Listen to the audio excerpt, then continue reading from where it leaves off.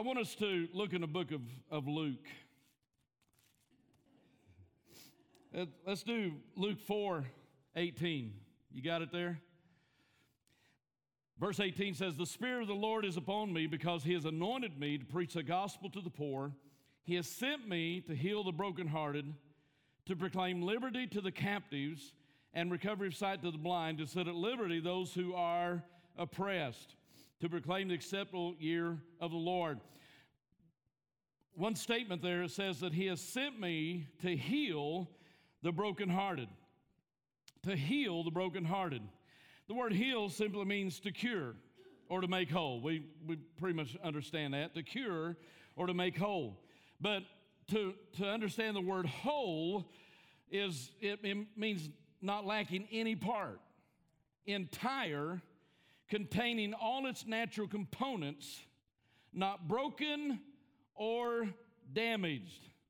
Whole, not broken or damaged. Praise God. Completely whole, not broken or damaged. He said, "I have come to heal the brokenhearted, to make whole, to make not broken or damaged." Okay? Now, brokenhearted, it means to crush, to a crushed condition or to shatter. It's the loss of someone very close to you or betrayal by somebody very close to you. It's something that doesn't just impact you, but it's a little shattering of your reality. Okay? It's your reality suddenly becomes just fragmented into pieces, and you have a hard time trying to figure out what fits and where to go and what to do and what to stand on. And you just become this fragmented situation, and it's not a good place to be. No, it's not a good place to be. All of us have had things that has caused us to be broken-hearted. But Jesus said, he has anointed me to heal the brokenhearted. We've got a lot of broken people today, and it all starts with a broken-hearted situation. A lot of our mental conditions, they call them mental illnesses or things like that. A lot of those stem from a place of brokenheartedness that we didn't properly deal with. In Carolyn Leaf's book on neuroscience, it says she says that when you have an impact or there's a trauma that happened to you or something that a shocking experience or something that goes wrong in your life, somebody does you wrong, whatever the case may be, that's the impact. If you don't properly deal with that, if you don't properly address that, then in the first 21 days, after 21 days, it becomes a state of worry. Your mind begins to ruminate. Your mind begins to worry about it. Once that happens, then in another 21 days, it turns into anxiety. It becomes anxiety in your life because the worry becomes something you have no control of. And so then you come into a state of anxiety. And then if you go another 21 days, now this is science, but that backs up the Word of God. If you go another 21 days, then it turns into trauma. And when it becomes trauma in your life, then you live every day of your life feeling like something's wrong. You're uneasy, you're unsettled. You can't feel good about anything, and you feel this trauma, and every day of your life you feel like something is wrong, and you have all these emotions that you can't control, and you don't know where they're coming from, you don't know why they're happening. Well, they're happening because there was an impact in your life that wasn't properly addressed with the Word of God and brought into obedience to Christ, and it developed into worry, it developed into anxiety, it developed into trauma. And then after the trauma comes in your life, then you start suffering things like OCD. You start suffering things like PTSD. You start suffering things like depression, like schizophrenia, and things like that. And that is your brain trying to deal with the trauma, and it can't figure it out. So your brain begins to segment it, take it apart, and you start suffering mentally because your brain can't do anything with this situation that started with an impact. It was an original situation that developed its own life in your life and then took over because it wasn't addressed within the first 21 days. I want you to think about that. You have 3 weeks to deal with things that happen to you before they begin to become life-controlling issues, okay? Brokenheartedness can be hard to overcome. When somebody does you wrong, when a mate does you wrong, when there's trust broken, when there's betrayal, when you lose somebody dies that you're very close to, a soulmate or a child or whatever, and people start telling you, well, you got to move on and all that kind of stuff. You don't move on. Stop telling people that. They can't move on. That person will live with them the rest of their life. You don't just cut that thing out and get rid of it. You have to bring it into a proper perspective where you can live with that memory without it controlling you. See, there's pain, but that doesn't mean you have to live in pain. Jesus come to heal the brokenhearted. Amen. Heal the brokenhearted. And so, at different times, two times specifically, I have ripped this shoulder out. I mean, to the point of excruciating pain, can't use it, got to carry it around like this. No forward movement, couldn't lift my arm like this. I could pull it up like this, couldn't sleep at night because it constantly waking me up. Just moving would hurt so bad that I would just, it just wake me up. And that happened twice. The first time I recovered pretty good, and I didn't go to the doctor. I didn't have it checked. I should. I know all that kind of stuff, but I just don't. My attitude is God made us to heal, and we'll heal. That's kind of move it and it'll heal. And so it was doing pretty good. And then my oldest son, the whole thing of conquering dad. He wanted to arm wrestle me, Over the years, we'd done that as I was growing up. Well, he got bigger. He got to be pretty big. Matter of fact, he got bigger than me. And so one night, he just kept egging me on, wanting to arm wrestle. So I said, okay. So I'm arm wrestling with him, and I'm holding him pretty good. I'm losing, but I'm holding him pretty good.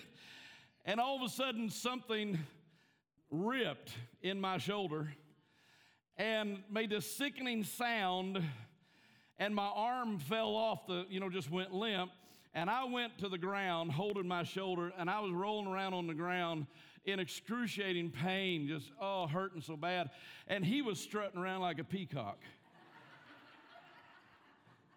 I mean, just strutting around like a peacock, and I was in intense pain. And I was oh man. And I finally got up, and he's just strutting around there, I won and everything. And so I had to pop his balloon. I finally said, son, I don't think I'd be bragging about finally beating your 50-year-old dad in arm wrestling. Had to do something because I was losing everything there. But that was pain. It was severe pain. I couldn't sleep. I couldn't use my arm. It dominated my life day and night. But then I began to recover. And I started doing things to make it work. The pain turned into stiffness, where it just didn't want to move. And so I started making it move. And it would hurt and burn, in there, just hurt and burn. And so finally, I got just a barbell, just a single, weighed about 25 pounds. And I laid down on this bench press, and I got that, and I would pull it off and bring it down, and I'd do everything I could do trying to lift that. Oh, man, it would hurt and burn and hurt and burn and hurt and burn. And I finally got to where I could lift it all the way up. And I kept doing that until I was doing that over 100 times every morning.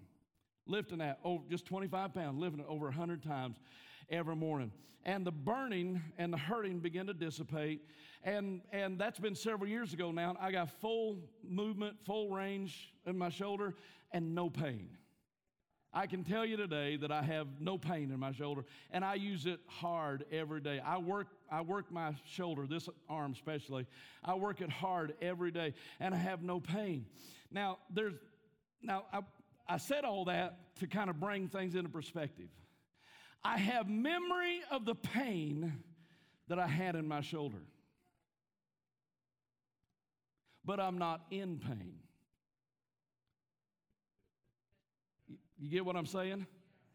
Now, if I confronted that the way we confront emotional trauma and emotional things, then I would live the rest of my life refusing to use that arm because I was hurt. My arm hurt me, so I can't use it anymore. I'm afraid it'll get hurt again. If I use it, it might get hurt again, so I've got to quit using my arm. That's how we approach emotional trauma in our lives today. But there's a difference between having memories of the pain and being in pain. Okay? I can think about that. Matter of fact, every once in a while I do think about it, especially when I go to pick something up like this, something heavy. I picked a gas can, 5-gallon gas can up the other day, and my truck's pretty high. I picked it up like this and put it in the back of the truck, and I felt a little twinge of pain right there. And I remembered the pain. You see what I'm talking about? I remembered the pain, that hurt that lasted for months and up to a year of just the pain. But I also reminded myself that it no longer exists. It's a memory. Okay? When we allow our history to determine what we can do in our future, then we have just transferred the trauma of our past into our future, and it removes our hope, it removes our destiny, and it removes everything that's good and causes us to go into tomorrow with this anticipation that I'm going to be hurt. Pain is before me because it was behind me. Come on, somebody. Somebody hurt me, therefore I shut off that part of my life from now on because I don't want to feel that pain again. If I was to act that way with my shoulder, I would be disabled with my right arm today. It would not be usable. But instead, I pushed through the pain, I embraced the pain, and I made it work for me, and I refused to let it control me, and now I have freedom and liberty. I only have memory of how bad it hurts, but I do not live with how bad it hurts. Hey, man, I could just take off right now. Oh, my goodness. This is good. Okay? Now, I want to go back to the verse, 1 Peter 5 and 10. Can you put that back up for me? 1 Peter 5 and 10. We're going to be all over the place today, so just hang with me. I thought I had my notes all written out, but you know how it works. He says, "But may the God of all grace, who called us," everybody say, "called me," who called us to his eternal glory. What's that mean? Eternal glory. What is ahead of me? Eternal glory. After you have suffered a while, I have suffered, but now that I've addressed that in a proper perspective with the Word of God and the Holy Spirit, then that suffered is past tense. In my present, I am strengthened, I am perfected, I am settled, and what lies before me is eternal glory. So I no longer walk in the suffering. Now I constantly walk toward eternal glory. Oh, come on, somebody. I'm not going to live my history every day of my life because I have a destiny laying before me. I'm going to go after my destiny, not my history. Woo! Come on, somebody. I've been sitting on this since yesterday morning. So it's about to erupt. He has called us. Your destiny, God has determined your destiny to be in His eternal glory. Glory can mean a couple different things, but a lot of times it means the self-manifestation of the nature and acts of God. It doesn't matter what I have experienced in my past. I know that before me is the manifestation of the nature and acts of God. And if something comes to try to hurt me again, I know from my history, from being settled and perfected and strengthened, I know that now I can address that pain and have victory over it. No matter what comes against me, I can face it because I have experienced the deliverance of my history. And I am moving to my destiny. I have a destiny before me. What's that verse that we like to quote a lot? For I know the plans I have for you, says the Lord, to give you a determined end. Come on now. We cannot afford to let an experience, an impact that happened to us in our past develop into worry, into anxiety, into trauma, and then into life-controlling issues. Today, it's time to start the process in reverse and get that thing reversed in your life. Come on, God's going to walk you out of the life-controlling mental issues, back out of anxiety, back out of worry, and bring you back and deliver you from the pain that hits your heart. And now today, you might have memory of the pain, but you don't have pain.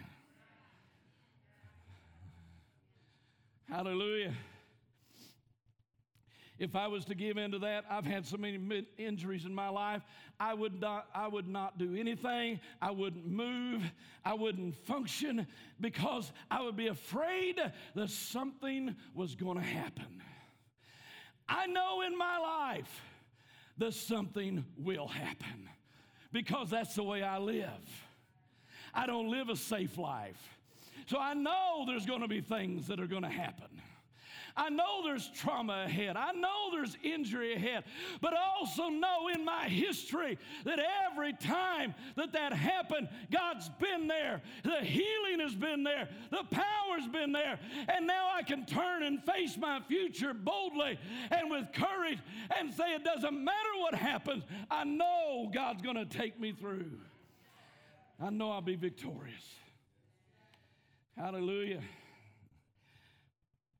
All right, I got to try to focus here. The voice of our soul. I want you to turn with me to the book of Mark chapter 5.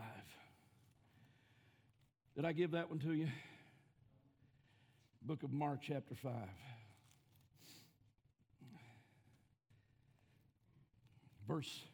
Start with verse 25. Oh, hallelujah. Thank you, Jesus. Glory. You gotta know where I've been lately to know why I'm so excited about what I'm preaching today. Amen. Oh, thank you, Lord. The battle has been intense. The devil has ranted and raved. He's fought. He's done everything. And I told our staff today, our elders today, I said, I know for a fact we are in for something good because the resistance and the attacks have been so dramatic that we are gonna see some breakthroughs coming because the devil's trying to get us to stop moving forward. But we can't stop moving forward. I don't care if it looks like you're going to walk off a cliff. You can't stop moving forward. Amen. Last Friday night in Jackson, Mississippi, I had an encounter, a battle with the forces of evil that was traumatic. It was hard. It was something that I couldn't sleep. I was up all night sweating profusely because the battle was intense and it was hard and it was unreal. It was to the point that I struggled to hold it together. No matter how, I've been in battle after battle after battle all my life. But last Friday night, it was so intense that I had to battle even the fear of losing because it was that intense. But we made it through. God is our Savior. God is our helper. God is good. Hallelujah. God will bring you through. It don't matter when the devil comes against you one way, he'll have to leave 7 ways. When he comes in like a flood, the Spirit of the Lord will raise up a standard against him. Hallelujah. Oh, many are the afflictions of the righteous, but the Lord delivered them out of them all. Hallelujah. So I had that battle. I mean, it was an intense battle. I haven't had a battle like that in a long time, to the point where I was sweating profusely, trying to hang on, trying to fight, trying to survive. But we made it through. We broke through. That was Friday night. Sunday night, I was ministering to people, praying for them in a service, and all of a sudden I come to this one lady, and the devil started speaking through her, and she started threatening me, telling me what she's going to do to me. The devil was telling me that he was going to take me down. I'm sending the storms after you. I said, I don't think so. Come on, somebody. I mean, this lady just all of a sudden changed. She grabbed me by the arm, squeezing my arm. I got big bones, and she was hurting my wrist. She was squeezing my wrist because the first thing she said was, I'm sending the rain on you. She said, I'm responsible for the storms that have been destroying so much, and I'm sending the rain on you. And I just said, we've had enough rain. I just turned to walk off. She grabbed me by the wrist, squeezed my wrist. She said, you don't understand. I'm coming after you, and I'm sending the storms on you. You better watch yourself. I thought, ooh, I know who you are. I've heard your voice before. And I just looked at her. I said, I don't think so. Jerked my arm away, walked off. I don't know why I didn't tell it to come out. I don't know. But at that point, after Friday night, I was still just a little unsettled.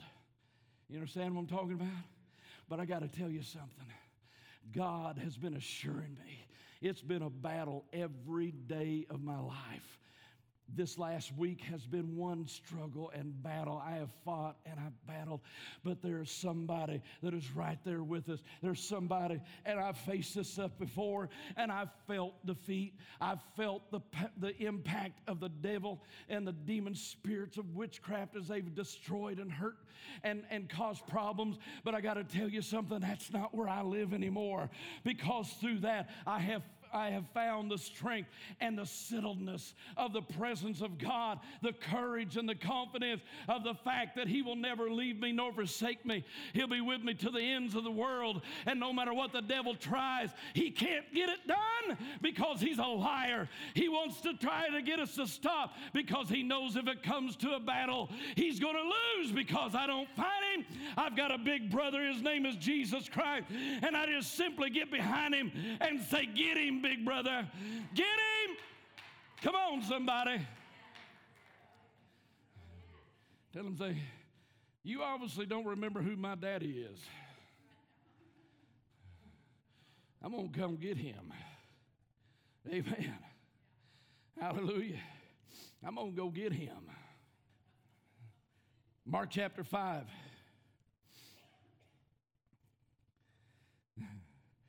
Where was I? 25. All right. Now a certain woman had a flow of blood for 12 years and had suffered many things from many physicians. She had spent all that she had and was no better, but rather grew worse. How many believe that she had a history? She had a history of pain. She had a history of losing. She had a history of disappointment.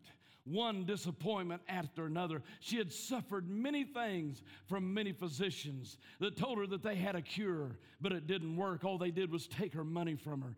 She suffered many things of many physicians, but then one day she heard Jesus coming. It says when she heard about Jesus, she came behind him in the crowd and touched his garment. For she said, if only I may touch his clothes, I shall be made well. Immediately the fountain of her blood was dried up, and she felt in her body that she was healed of the affliction. This lady had a history of pain.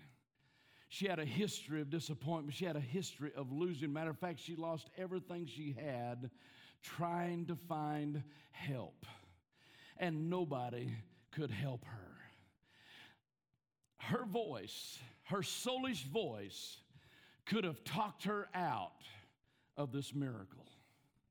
Because the voice of your soul interprets things from your past and from your history. And so her voice inside of her was no doubt saying, it's just one more person saying they can help you.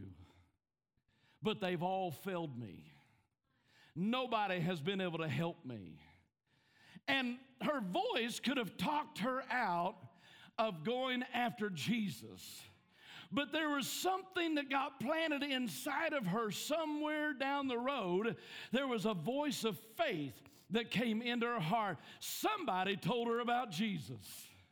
Somebody told her that he can heal the sick. Somebody told her that he was a miracle worker, because when she heard that Jesus was coming, she shut down the voice of her soul. She denied the lies in her heart, even though they were based in the facts of her past. She shut them down. And she said within herself, in the book of Matthew, it says that she said to herself. She didn't just say to somebody else. She said to herself. There was a conversation. There was an argument going on the inside of her, just like we have. There was this argument taking place, and her soul was saying, you don't want to get out there and make a fool of yourself. Besides that, it's not lawful for you to touch his garment. It's not lawful for you to do this. You could get in a lot of trouble for this. And what if he gets mad? What if he doesn't like it? What if the disciples don't like it? What if they don't let you in? But it says that she pushed herself in. She made her way in. Every voice was against her, but somehow there was a word of faith that come into her life and began to rise up inside of her that caused her to deny the voice of her soul, to deny the voice of doubt, to deny the voice that says nothing's going to help you and just there's no hope for you. And she pushed forward and pressed in, because she said in herself, if I can touch the hem of his garment, I will be made whole. See, we don't have to listen to the voice of our past. When the voice of our history begins to speak loudly and try to defeat you and try to get you not to pursue and try to get you to just give up,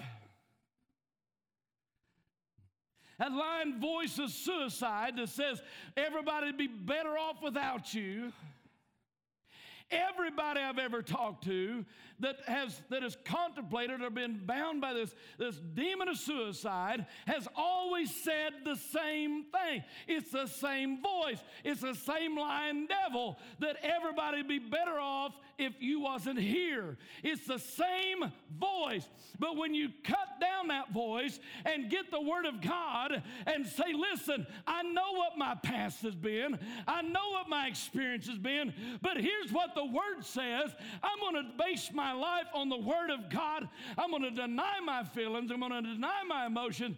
I'm going to deny my history. And I'm going to go after the Word of God. And I'm going to turn to my future with the Word of God in front of me. And I'm going to pursue the destiny God has for me. Because God put me here for a purpose. Tell that lie inside of you, I have a purpose. I have a purpose.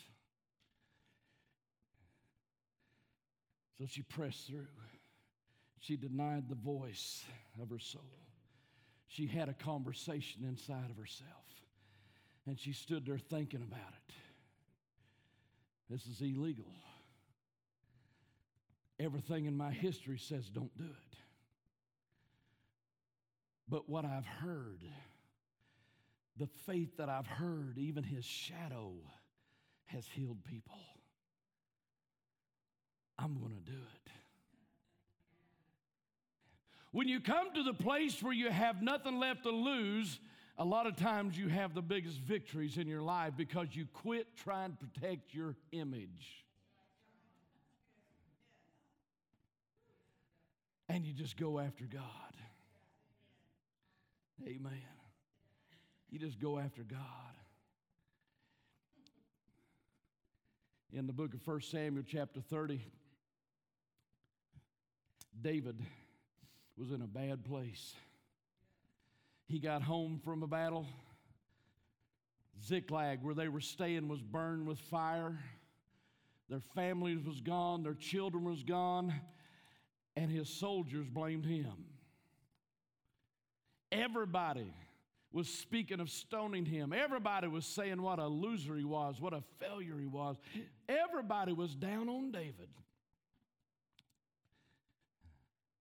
But there's a little line there.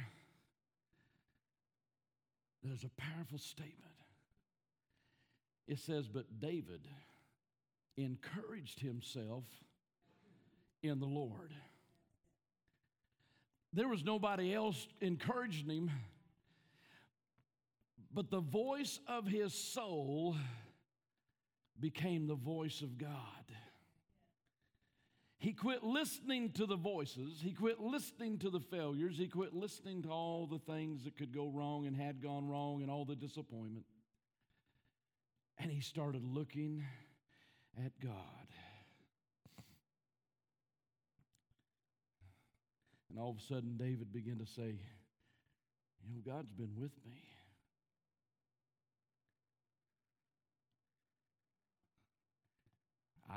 I've seen his victory. I've seen his victory. When that giant was telling me he was going to feed me the fowls of the air, I saw God take control of that rock and hit that giant. I've seen the victory of the Lord. I see David could have went to his past. He had victories in his past, but he also had pain in his past because he was on the run from the king. He went in and played the harp and sang for King Saul and blessed him. And yet the very person he blessed was trying to kill him. He had to run and hide in caves, run from place to place, running from King Saul. And now here David is. More people turning on him. And David could have said, well, here we go again. God, you told me I was going to be king, and look, everybody turns on me. Here we go again. But instead, David decided to listen to a different voice. And David encouraged himself in the Lord. And because of that, he recovered everything plus the spoils. David come out of that battle not only recovering everything that was stolen, but he come out of it richer than he was when he went in. Oh, that ought to speak to us. If you'll stand up today to the things that are trying to stop you, the things that are trying to slow you down, the things that are trying to defeat you, if you'll stand up to them today and encourage yourself in the Lord, you're going to come out of this battle richer than you went into it. Amen. You're going to come out of it stronger. Even the world sings about this. What's that one song somebody sung? You, whatever doesn't kill you makes you stronger. I've heard that song. I don't know if that's how it goes, but whatever doesn't kill you makes you stronger. Well, somebody got it, I don't know how they got a hold of it, but somebody got into the Word of God and began to read what God said and made a secular song out of it. Because if you hang on through the storm, He's going to bring you out of there understanding how to deal with the storm. You won't be afraid. Amen. You won't be afraid. When you refuse to let the memory of the pain control your future, then your future is free to have destiny and victory and the expression of God. But if you go into your future with the attitude of your history, you will sabotage and self-defeat yourself in everything God tries to bring into your life. You'll destroy it. Amen. I'm trying to bring this thing down because I got a lot more. Jesus came to heal the brokenhearted. He didn't come just to pat you on the head and say, I hope you make it. He come to cure, to heal the brokenhearted. There's a lot of people today that are trepidatiously tripping into their future because they're so afraid of the repetition of their history. Oh, I don't know if I want to go forward or not because it hurt back there. And I don't know if I want to face that again.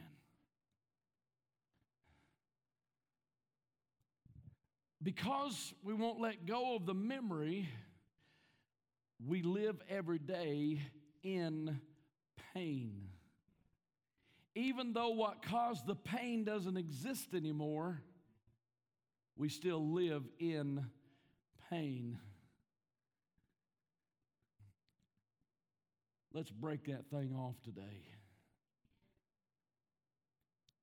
And let's put it back into our history. And come to a place where you say, I remember a lot of pain. But by the power and grace of God, I can declare today I am not in pain. Hallelujah. That means I'm free to move. I am free to experience life.